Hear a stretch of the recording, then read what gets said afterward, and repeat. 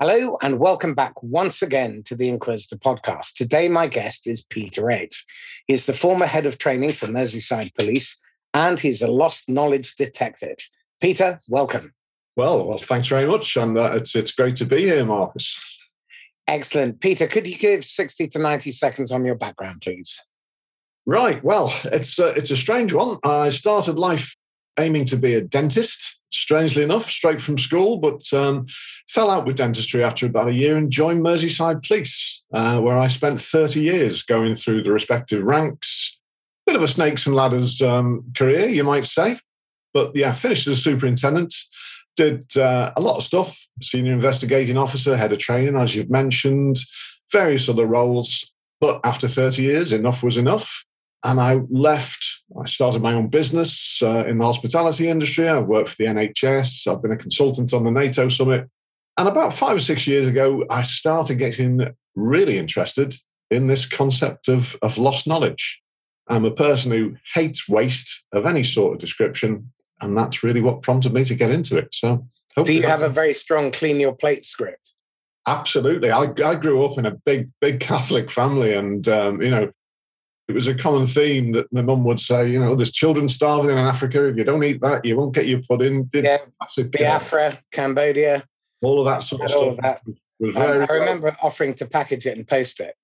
Yeah, that didn't go down well with my mum either. No, this was pre-beating children being an issue. So, exactly, yeah. I remember the occasional clip across the year for that. Yeah, well, I was educated by the Christian Brothers, so... Oh, you too? Yeah, child brutality was... Second lieutenants. Yeah, absolutely. Prior Park. And they were... Yeah, never has an organisation been less appropriate than the Christian Brothers. It had a silent "un" at the beginning of Christian. Yeah. They were largely pretty good, and I came out with a good education. But they weren't shy about the use of force. Put it that way. I don't think I used as much force. Well, so you went from putting teeth back in to knocking them out. Clearly driven by your early childhood. So tell me this. I mean, why should anyone give a damn about lost knowledge? Oh, why? Well, if you just think about yourself. Think about me. Think about the amount of stuff that you have in your head, the amount of stuff that makes you great at what you do. And okay, not everybody's going to be great at what they do, but there are plenty of people out there who are. And what happens to it? What happens to it when you move on, when you get a new job, when, God forbid, you get hit by a bus? All of that knowledge just disappears. And it's a hill you've got to climb again and again and again to retrieve it. That's if it can ever be retrieved in the first place. How can an organization capture all that knowledge? I mean, I've forgotten more than I've ever known. And I try and remember stuff through writing it down and through teaching. But I remember working with clients, from 15 to 18 years ago, and they tell me about stuff that I taught them that I've forgotten because I haven't used it for 15 years. That's a very good point. Not used it for 15 years, but I don't think there's an expectation, and it certainly wouldn't be realistic to expect organisations and businesses to capture every bit of knowledge. But every bit of knowledge isn't at risk. This, for me, is the key point about all of this: is that you need to prioritise, and you prioritise by doing an informed risk assessment of your vulnerability to the threat of lost knowledge. And that's just simply impact via likelihood. How likely is it going to happen? And how bad is it going to be? How much damage is it going to do us? Not everybody, out of 1,000 employees, say, in an organization, maybe only 10 are the people that you desperately need to make sure you capture their knowledge. They're the 10 people who really make a difference. And this is what I ask organizations to do, is to take a long, hard look at themselves, to profile their organization and what they do, and identify the people who really make a difference. Who are the people who consistently perform better than anybody else? Who are the go-to people in a crisis? Who are the people who have the great contacts? Who are the people who everybody respects, and who, if they left tomorrow without any notice, would really threaten the future of your business? And we've all probably seen those people. really interestingly enough, this has a very close parallel with something Liz Wiseman and Greg McKeown write about in their book Multipliers. One of the actions that multipliers take on a regular basis is identifying what people do with ease that other people struggle with. Yeah. Identifying and recognizing those people for being able to do that and having them play to that strength or that talent. And often, in my experience, people who have that magical talent, that magical capability, don't know how. And when you raise it with them, they're almost surprised that you did because they think it's the most natural thing in the world. Is this the kind of thing that you're talking about in terms of capture? I think that's certainly an element of it, and it's interesting that you use the word magic because that's a word that I often use, and it hints at the sort of the tacit nature of the knowledge that we're talking about. That is, not easily codified. It's not easily written down, and again, some people just don't realise that they have it, and that's part of the process for me. Part of the process is in actually recognising those people, and I don't mean recognizing that people as in identifying them. I'm saying recognition in terms of saying to that individual who has got that magic, do you know you've got the magic? And we want to capture it. We know how much that impacts on our organization and how much the loss of it would damage us. So you're really important to what we do. We need to capture that. How best are we going to do that? A really good indicator is that someone gets constantly called upon to do that thing. And they kind of wonder why. If someone's good at enlisting ideas from a group of people where ordinarily they'd be resistant, they're often the one that's brought up to facilitate from the front. If they are good at the schmooze, they're the ones that get put front and center where there's an important conversation to be had with someone senior. So always keep an eye out for people who seem to have this natural, unnatural talent for doing something that other people really struggle with. And then capture how they do it. So how does one go about capturing how they do it and what they know? Well, that's the trick. And that's the very tricky part about all of this, because, no matter how smart your systems are, content doesn't know who you are or understand your contextual needs in the way that a colleague can. And it doesn't know how to tune itself to your needs and current knowledge level in the way that, for instance, a mentor can. And that's why mentoring is hugely important in this. Apprenticeships, having someone side by side, buddying up, recognizing that it is going to be really difficult to catch. And it's probably going to be the smallest nuances in behavior and process that are going to be the things that really, really make the difference. And you only capture that by either telling the person, as we said before, who doesn't recognize that they've got the magic, you have got the magic. You're our go-to person every time for this need, that need in a crisis. Do you know why? What is it that you do that makes you great? We think it's this. What do you think it is? And people are, some people are shy about coming forward with that sort of stuff. Some people, as we said before, just don't know that they've got the magic and have to be told. But inevitably, and I've seen this so many times, they are so happy, so made up with themselves when someone, particularly a supervisor or a manager, says, "You know what? You're special, mate. You're really, really important to our organization. How'd you do it?" Give me some contexts where identifying lost knowledge has really made a difference, where it's been a multiplier and accelerator. There are examples out there, left, right, and center. The classic example with Boeing, where they were having a huge redundancy project, and essentially they threw the baby out with the bathwater, had to cancel production for like 3 or 4 weeks, ended up threatening the production line for 737s and 747s, until they managed to turn it around. So the amount of money, productivity, everything else that they lost was immense. But it isn't just Boeing, Grumman, Northrop, NASA, where the examples are very clear and very well documented. And one of the best examples I can think of is in a friend of mine's business who identified that his office manager, and this is a financial services business, comparatively small, 20 to 30 employees, a couple of £1 million turnover, no doubt, identifies that his office manager is due to retire in about 18 months' time.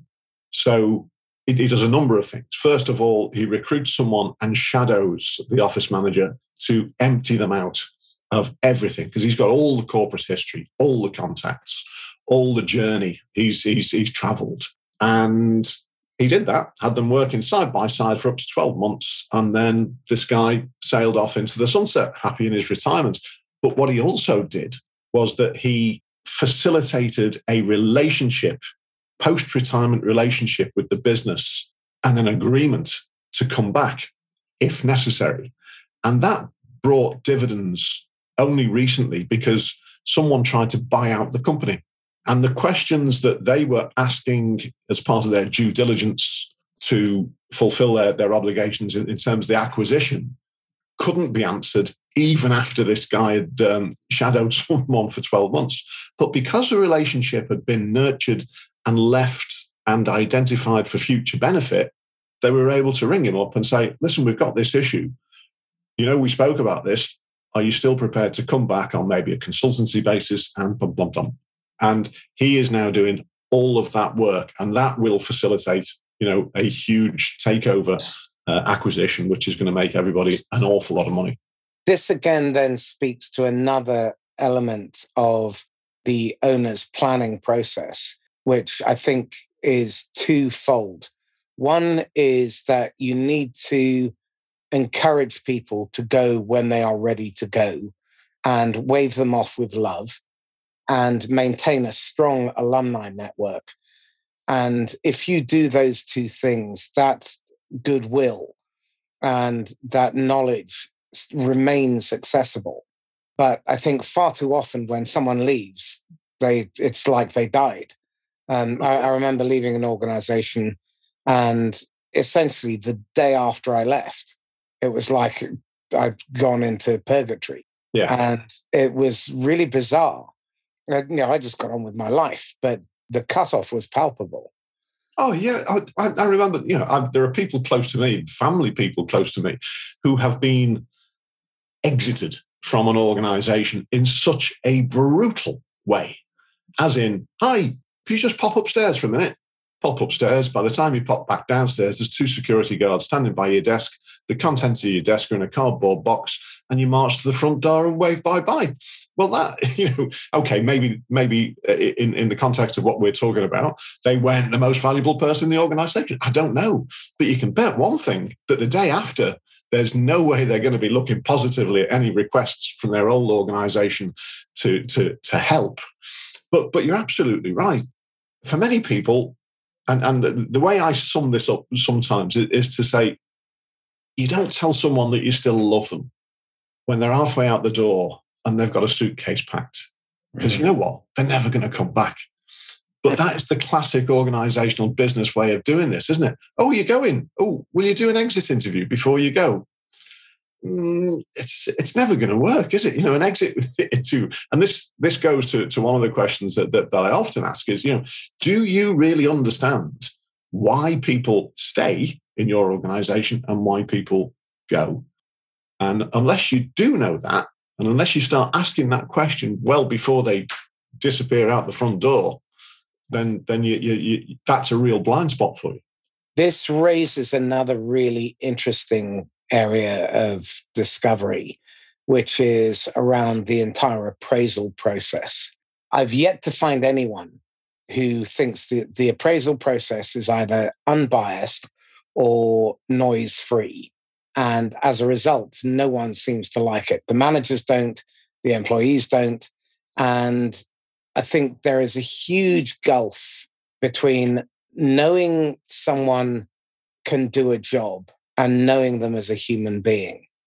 And that is often a massive differentiator between a great manager and an average manager. And by average, I mean crap.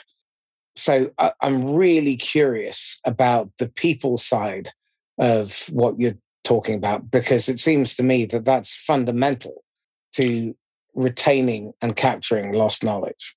It is absolutely. And I'm really glad you mentioned it, because, again, one of the things, I wrote a bit of a paper about this on LinkedIn some time ago, and I think I called it Reward and Recognition, the organizational selfie.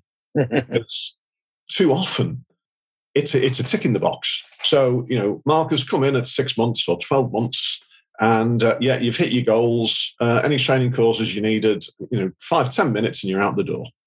And there's a nice little paper file or a nice little IT file that gets logged in your general folder. And, our responsibility, our obligation to do an appraisal, a performance review has been fulfilled. But for me, recognition goes back to what I first started talking about. It's recognizing the value that the person brings to the organization and exploring that. So rather than just recognition being, here you are, you've done a great job, here's a bonus, or here's a nice certificate to say that you've been top of sales or productivity or whatever it is for the last 6 months, it needs to work the other way. For me, the appraisal process is an opportunity for the organization to learn from that individual who is being appraised what it is that they do, how they bring that value, that magic that we were talked about before, the X factor, how they bring that to the benefit of the organization. If the manager doesn't recognize that beforehand, they're never going to be able to draw it out of them. One of the things that I do when onboarding a new hire is 4 weeks in, I have the new hire appraise the onboarding process, right, and give us raw, unfiltered feedback with the protection that they know that they will not be punished for telling the truth, and the permission to say whatever they need to. And what's really interesting about that is just how much you can learn. But the danger is that many organizations have people in them in senior positions who are very brittle. They have a finite mindset where they play to win or not to lose. They are always looking at a shrinking pie and trying to take a bigger piece, instead of having a growth mindset, an infinite gameplay, where the objective is to keep the game going and make the pie bigger for everybody.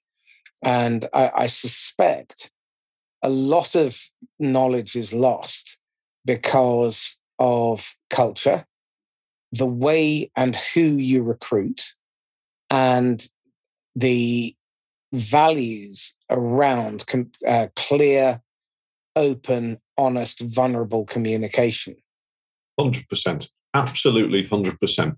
You asked me a question before we did this, which was about questions that organizations perhaps should ask and don't.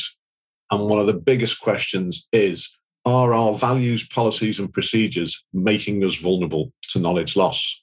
And exactly, what is the value of the organization? Does it have integrity? Does it share knowledge? Does it encourage knowledge? Does it recognize it at all in the first place? And again, I'll come back to that word recognition.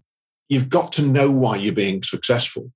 And you've got to know what makes up that success. And if that's an individual, if that's a special knowledge, if that's an area of work that contributes significantly to the overall success of your organization, then you need to know it.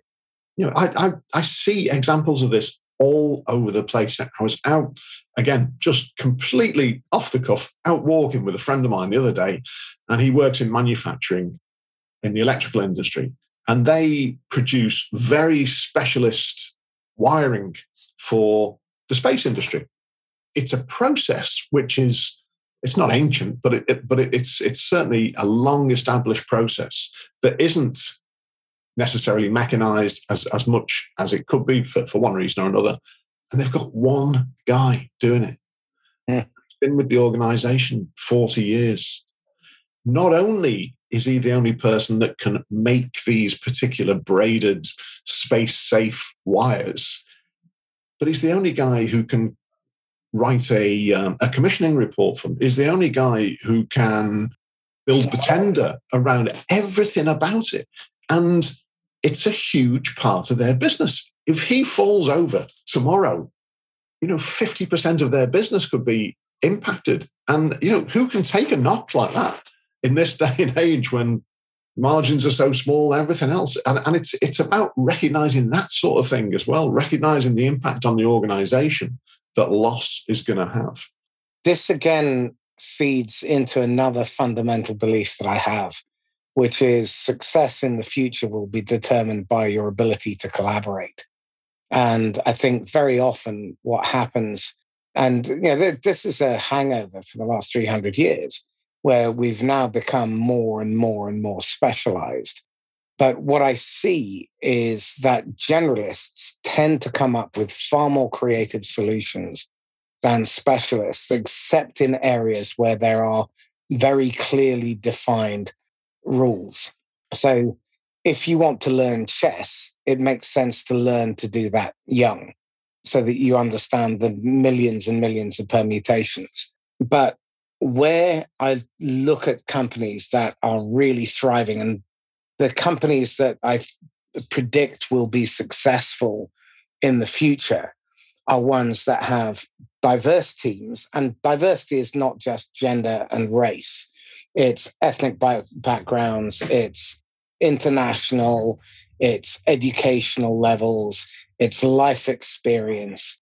Those are the types of companies that will come up with very creative solutions. And particularly now that we're entering what I consider to be a renaissance in the post-COVID era. You look at every plague that we've ever had, that's tended to create a renaissance. And we're seeing it already with many, many organizations being incredibly creative and collaborative, and they're decoupling the value chains, supply chains. So diversity, I think, is one thing. The other is to have multiple people involved in solving problems and having a diverse range of perspectives, including ones you disagree with vehemently. Because what I've seen time and time again is this echo chamber effect, where we begin to believe our own rhetoric. And as a result, we end up, and 9/11 was a classic example. The CIA had one Farsi speaker and no Arabic speakers paying attention to bin Laden. Bit crazy. And so when he was spouting poetry, they thought he was just some wacko cleric, instead of it being the highest form of Islamic rhetoric. So they pretty much ignored Al-Qaeda. And you see this time and time and time again, companies forgetting that unless they change, unless they evolve, unless they have diverse opinion, they'll just get eaten up by their own inertia. Yeah. And that's what I mean when I say about organizations having policies and processes and values which don't support knowledge management or encourage knowledge loss. And again, so many big companies are working in silos. They're structured in silos. And of course, if they're structured in silos, then the specialist knowledge that exists is siloed as well. And there's no cross-fertilization, no transformation. You listen, I'm sure you've read Ricardo Semler's book, Maverick, about the Semco Corporation. I know it's quite dated now, but it's all in. It's exactly what you're saying there. It's about sharing the job, retraining people doing other people's jobs, so that the actual knowledge that is so tight, so specific, so individual is expanded. And in its expansion, and therefore collaboration, it is enriched. It's enriched by that diversity that you talk about there. And to build on that, when someone joins a company, it makes a lot of sense for them to work in and experience what it's like to work in other departments that are likely to be affected or will affect them. So I did a load of work over the last few years in a hotel group. And when new salespeople came on, we got them to sit in, work with housekeeping for a week, with the front desk, with food and beverage, and with the events company, the events team.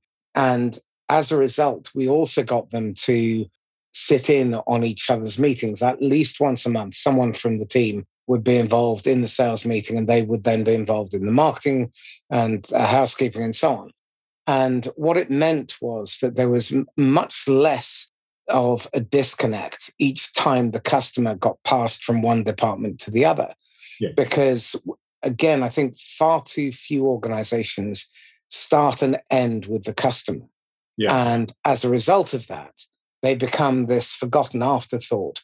And human beings are not really designed for the pin factory that Adam Smith designed. Someone doesn't hammer out a head and someone doesn't hammer out the wire and then sharpen the end.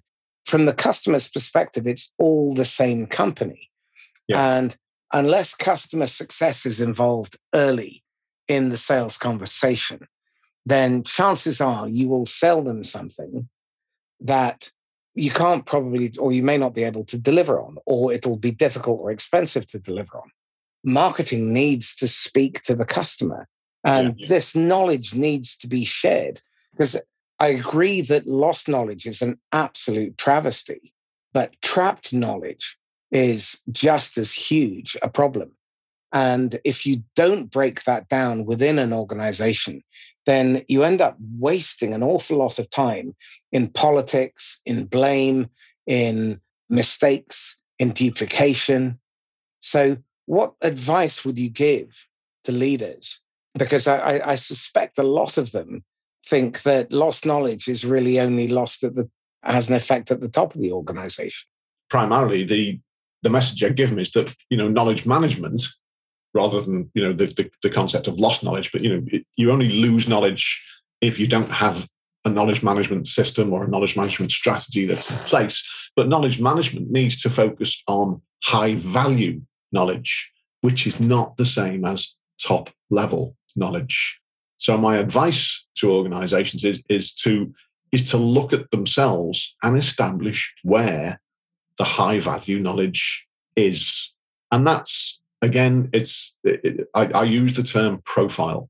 I've profiled people as a senior investigating officer. I've profiled murderers and robbers and rapists, and it doesn't do the detective work for you. It doesn't get the detection, but it enriches the whole picture, and it provides you more and more data to analyze, and it allows you to focus in on the areas of highest risk. In terms of leaders in organizations, again, I'll go back to that thing: are your values making you vulnerable to the prospect of knowledge loss? So while you were talking there, I was thinking back. I listened to one of your previous guests, Max Cates, and he was talking about, I think, a pharmacological industry he was working in at the time, and the sales force that he went to had lost sight of their values and their purpose. And their purpose was to make people better. But they understood their purpose at the time, to sell more drugs. And it's not the same thing. The ultimate perversion of that was an investment bank running a webinar. And the title of the webinar is Curing People a Good Business Model? Right, yeah.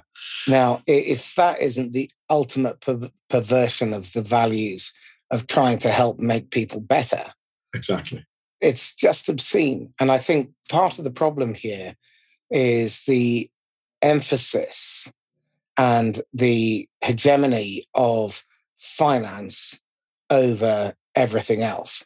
You hear organizations claiming that people are their greatest asset, but where do they appear on the cost side of the balance sheet?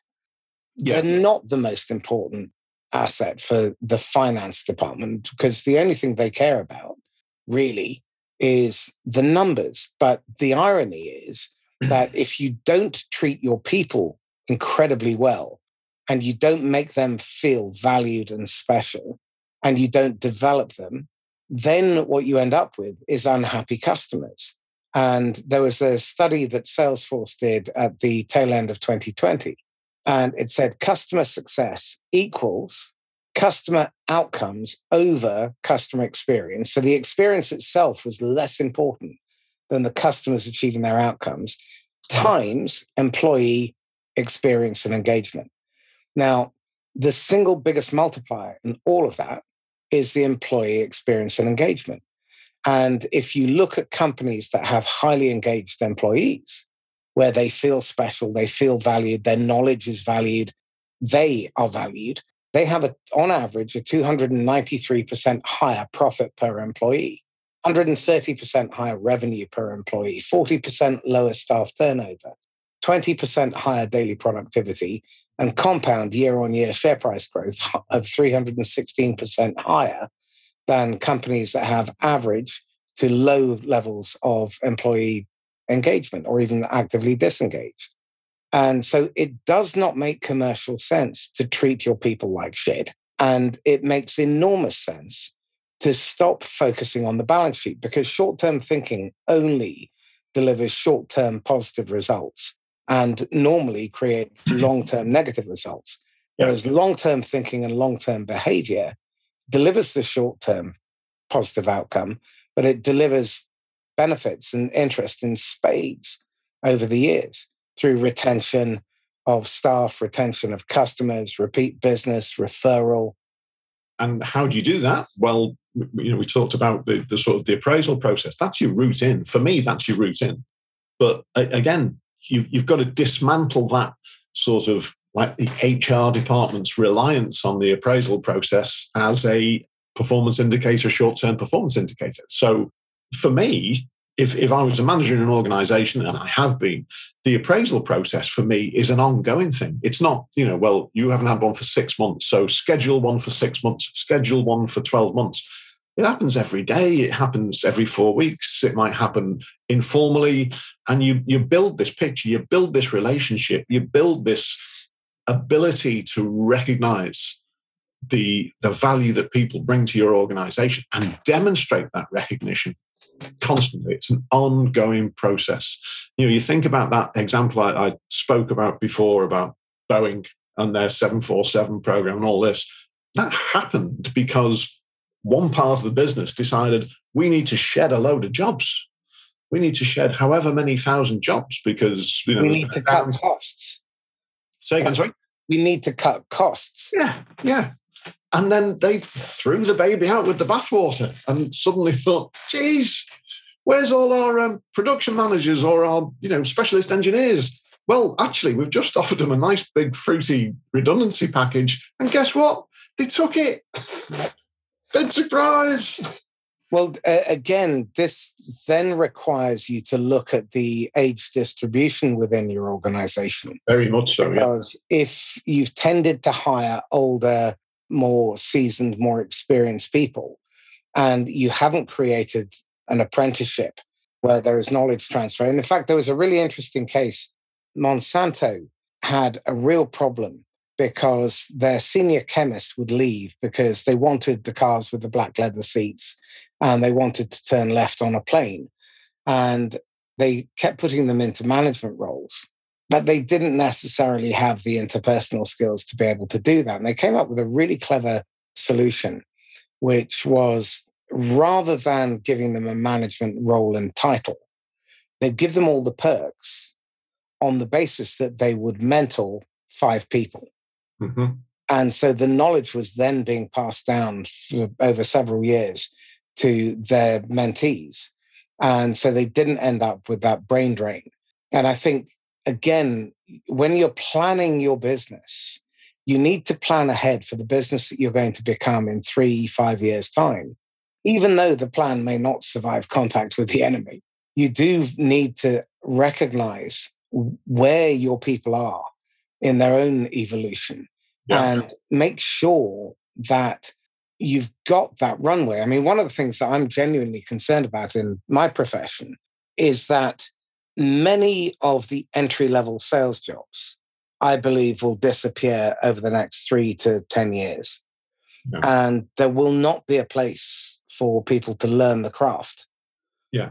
And I think what we really need to start thinking about today is developing a proper sales apprenticeship program, and even more importantly, a sales management apprenticeship program.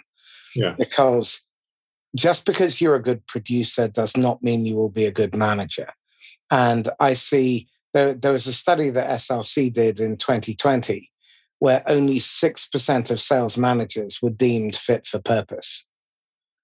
Now, we've got to the point where 94% are not. Right. And that's truly worrying. I think we also need to look at how we develop our people, because the usual way of doing it is you give them a sheep dipped 1 or 2 or 3 day training and you tick the box. Yeah. And that is not how people learn. Interestingly enough, I ran a round table yesterday, and the conclusion that it was that we should stop calling it training and call it learning, because learning is an ongoing activity and it's something that you do for yourself and you keep, whereas training is something that is done to you. Yeah. And whilst it's a subtle distinction, I think it's really important. Yeah. I'm trying to think of a clever way of renaming the appraisal or performance review process to reflect exactly that. Because I think the performance and appraisal process is done to an employee when really it should be coming the other way. For me, I agree. Flipped on its head.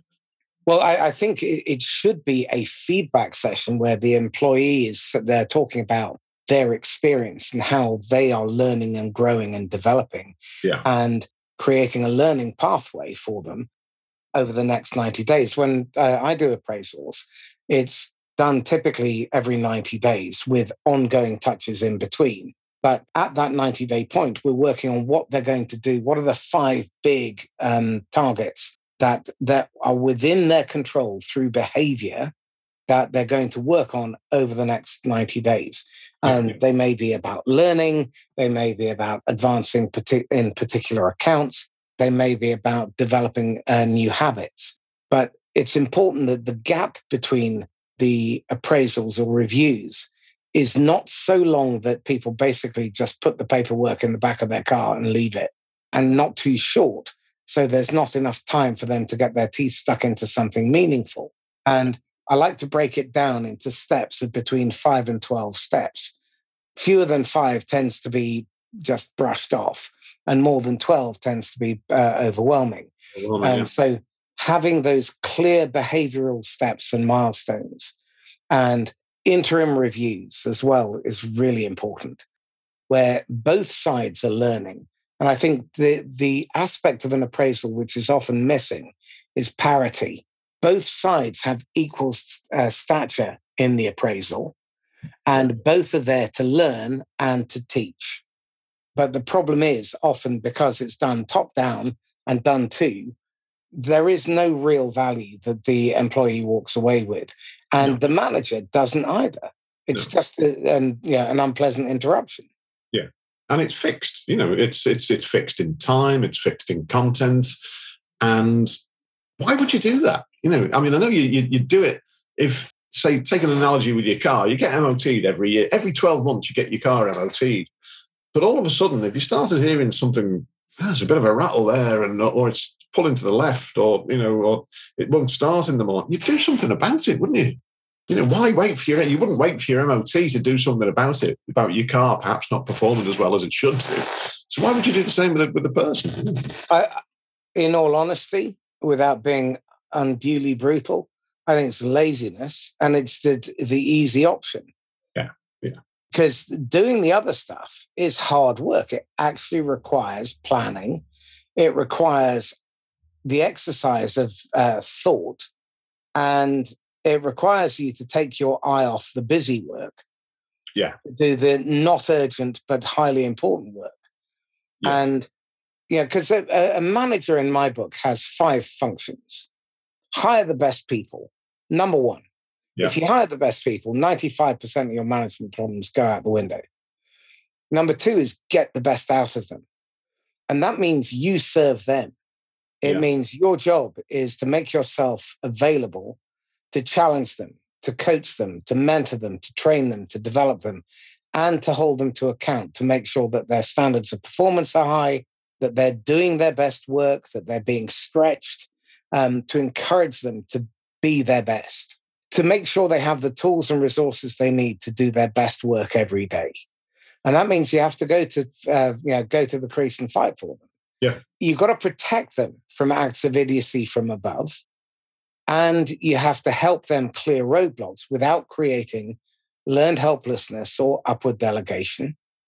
And you have to manage inclusively. And I don't care what kind of manager you are. If you do those actions consistently, then what you end up being is a multiplier.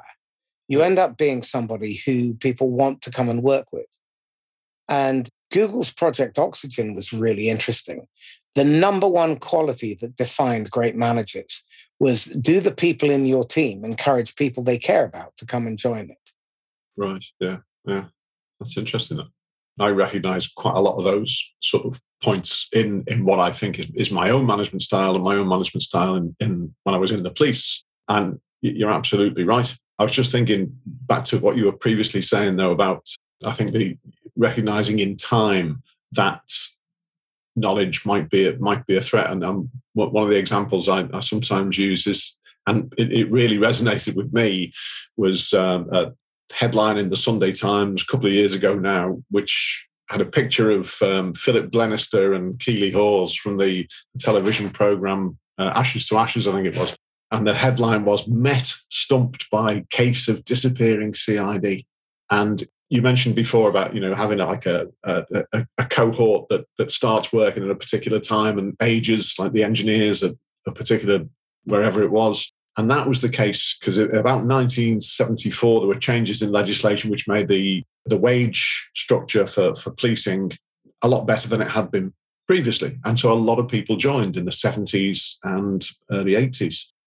And a lot of those people were coming to the end of their service. And this article in the Sunday Times reported that the world-famous Metropolitan CID department had been allowed to wither on the vine.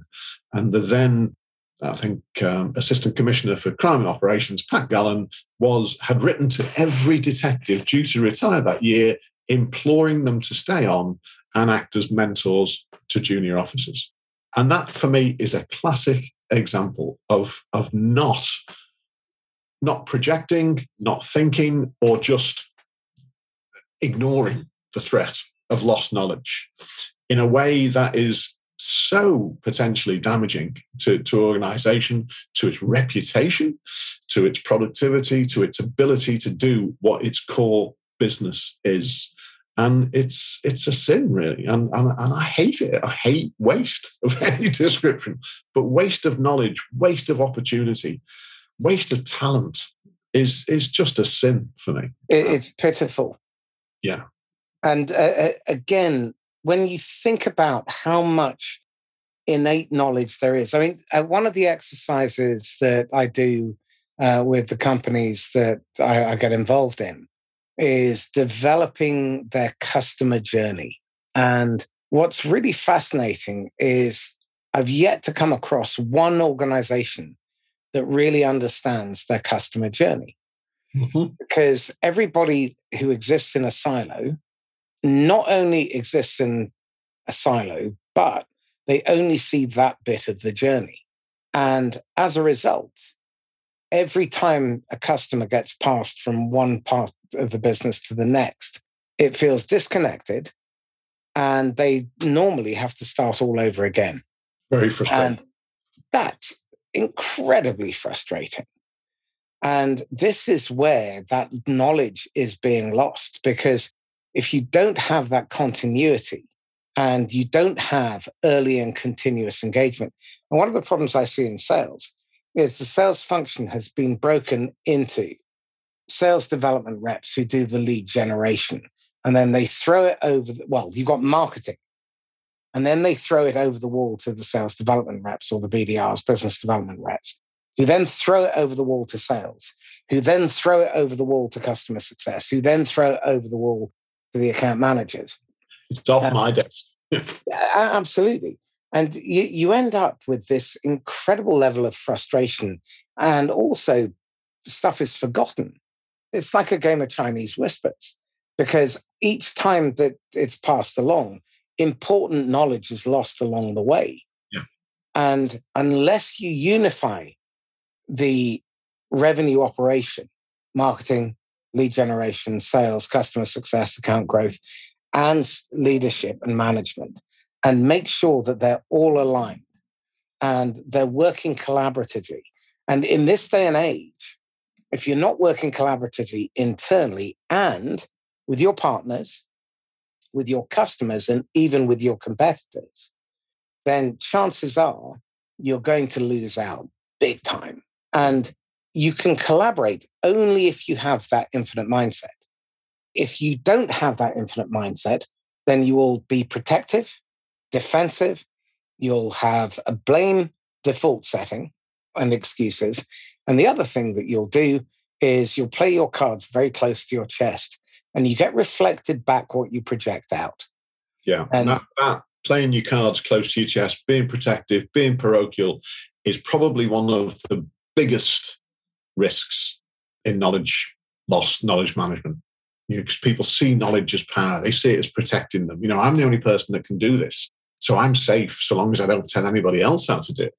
It's a nonsense because unless, as you say, unless you understand that journey, unless you understand the end point and what you're trying to achieve, unless you understand, as Max Gates was saying, your purpose, where you're going with all of this, then once you've done your bit and you've, as you say, thrown it over the wall or shifted it off your desk onto somebody else's desk, whoa, thank God that's gone, then there's a gap between the stools and knowledge, amongst other things, will fall right through it and it's gone. It's so wasteful and you have to start all over again. And the customer is just there thinking, what a shower of shit. Yeah. I mean, it's interesting about the customer journey. I do another talk about the angelic welcome, the angelic art of welcome. And organizations ask their customers, about their journey, but they never ask the people who didn't become customers. Yeah. And how many people have approached your business, your organization, your shop, whatever it might be, your service, and said, nah, I'm not going to bother. Because there's something about that very first point of welcome that doesn't appeal to them. And no one tries to find out what that is. They only, it's like, it's like that old story, isn't it, about the fella scattering powder and then someone comes up and says, what are you doing? He says, well, I'm scattering anti-puma powder, but we don't have any pumas around here. I know, it's really good stuff, isn't it? Yeah.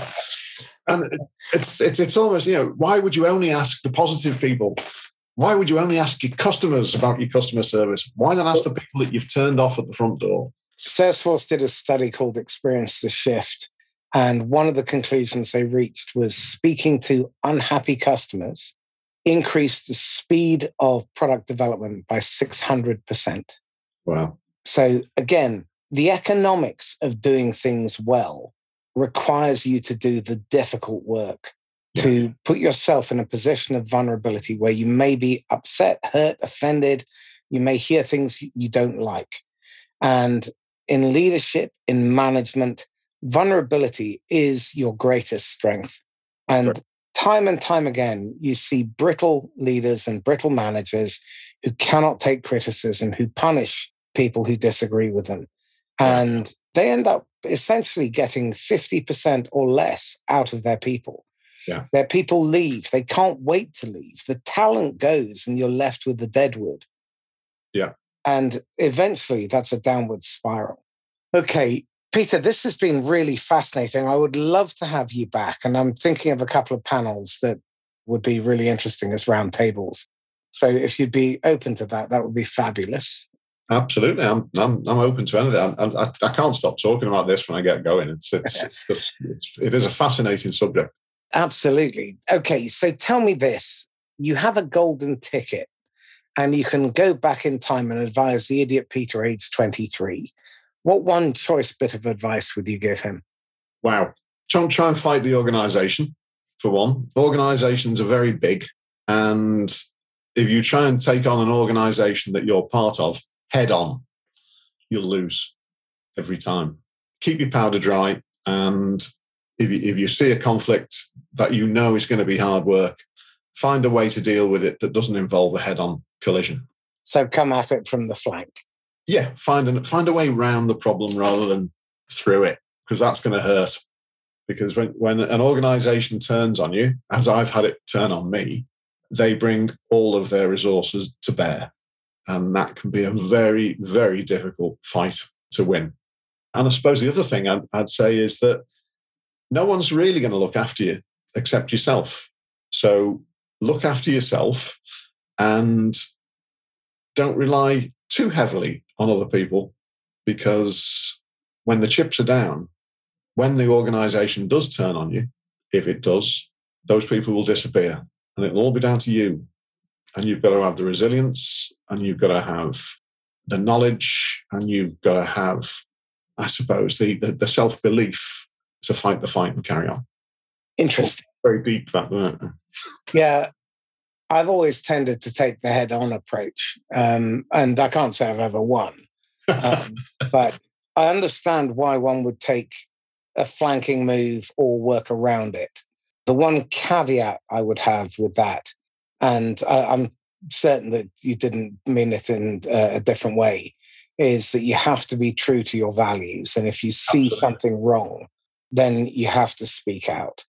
I interviewed a chap called Darren Schmuckler last week, and he made a really interesting point, which is for real values, you have to be willing to sacrifice something for them.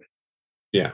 And that was a really profound moment for me, the realization that you absolutely do. Because values don't change. Your beliefs might, but your values they're there and they're pretty much set in stone. Now, if they're challenged, you definitely have to be ready to see another point of view. And if your values are wrong, then to have the courage to reassess. Yeah. But if it really is a core value, chances are you have to stand up for it. And that takes an enormous amount of courage. Exactly. And I think that's perhaps what I was getting at, but probably didn't articulate quite as well as I could have done. There are two things that I hate. Waste is one. And as I've described, whether that's knowledge, food, talent, opportunities, whatever. The other thing I hate is injustice. Yeah. When I see injustice, I will challenge it. I will fight it with every fiber of my being. But even doing that, there are ways to do it. Absolutely. I mean, take on fights you can win. Yeah. There is no shame in retreat if it means that you can fight again. Absolutely none. So tell me this. What would you recommend people read, watch, listen to in the area of recapturing lost knowledge? Well, there's a couple of really good books out there. I mean, in terms of developing the culture and the values that would provide the sort of the foundation for knowledge management, I think you could do no better than read that Ricardo Semler book, Maverick, just about challenging the way that you think about your business and the way that you look at it, the hierarchies and the structures. In terms of knowledge loss, the first book I read on it, and I still go back to it time and time again, is a book by a fellow called David DeLong, and I think it's called Lost Knowledge, Challenging the Threat of an Aging Workforce. I think it's that, or it's very similar to that. And that is, again, it's probably a little bit dated now, but to tell you the truth, there's not an awful lot that seems to be being currently written about it. There's a few books about knowledge management and ways that you can sort of structure your knowledge management. But in terms of lost knowledge, that DeLong book is the one that really sparked my interest. And there are hundreds of examples that he quotes in there, mainly from big businesses like Boeing and NASA and whoever else. The real thing for me is that Boeing and NASA and Rolls-Royce and all these people are often big enough to be able to take a lost knowledge hit. They can take a thump from it and survive and come back. The real threats are to the smaller businesses, the people who may have 50 to 100 employees, like my manufacturing friend who's making wiring looms for use in outer space. If they lose knowledge and it has a sort of catastrophic impact that they should foresee, that threatens the whole business. And that could be them out of business and 100 people on the dole queue. They're the people that really don't seem to get an awful lot of attention in any of these studies, in any of these surveys. There are two other books I'd strongly recommend. Essentialism by Greg McKeown. And really very, very interesting. Basically, do less but better on purpose. Right. And work out how through collaboration, through the capture of good insight, you can improve and constantly look to improve and refine and cut out the waste, particularly in effort. And also Peter Block wrote a fabulous book, I believe it's only on audio, called The Right Use of Power. And again, for leaders, I'd strongly recommend that. Yeah, I shall have a look at both of them. Excellent. So, Peter, how can people get hold of you? Plenty of different ways. LinkedIn, for me, is probably the best way. You go onto my LinkedIn profile and you'll find all my communication details there, website. My website is for a slightly different discipline of my work, which is my after-dinner speaking. But you'll find contact details, phone, email, or you can contact me through LinkedIn. I'm on all the usual social media channels, but they don't tend to be terribly business-oriented. That's about it, really. I'm not hard to find. There's not that many Peter Edges out there in either LinkedIn. I'm not a baritone. There's one Peter Edge who's a baritone, I think, on LinkedIn. And while I do enjoy a good sing-song in the shower, I don't peddle myself as a baritone. Excellent. Peter Edge, thank you very much. Thank you, Marcus. So this is Marcus Cauchi signing off once again from the Inquisitor podcast. If you'd like to get hold of me, my email address is marcus@laughs-last.com or direct message me on LinkedIn.